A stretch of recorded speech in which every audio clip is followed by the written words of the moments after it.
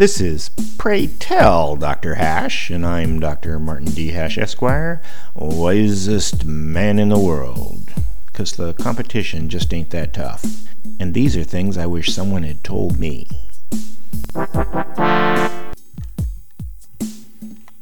Today's topic: equality versus liberty war.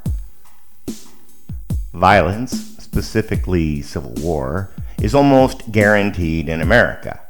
Neither side, equality versus liberty, is going to settle for less than their ideology, and both would prefer the world burn rather than the other side win.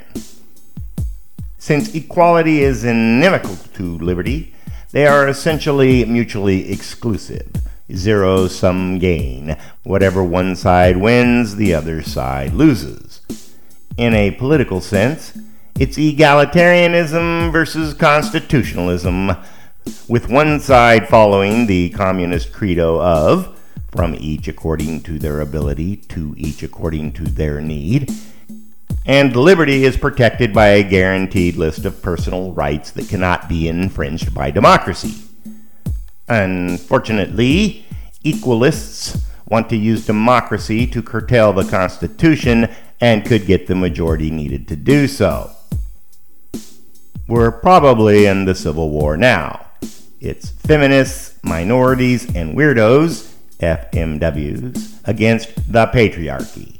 The FMWs have almost all the levers of power which they obtained through democratic means, while the patriarchy has testosterone and everything that brings with it. Their weakness is that wives control their husbands' vote. The one bright note is that since so many men and women are going their own way, fewer women have 2 votes. Also, FMWs tend to cull themselves from the gene pool.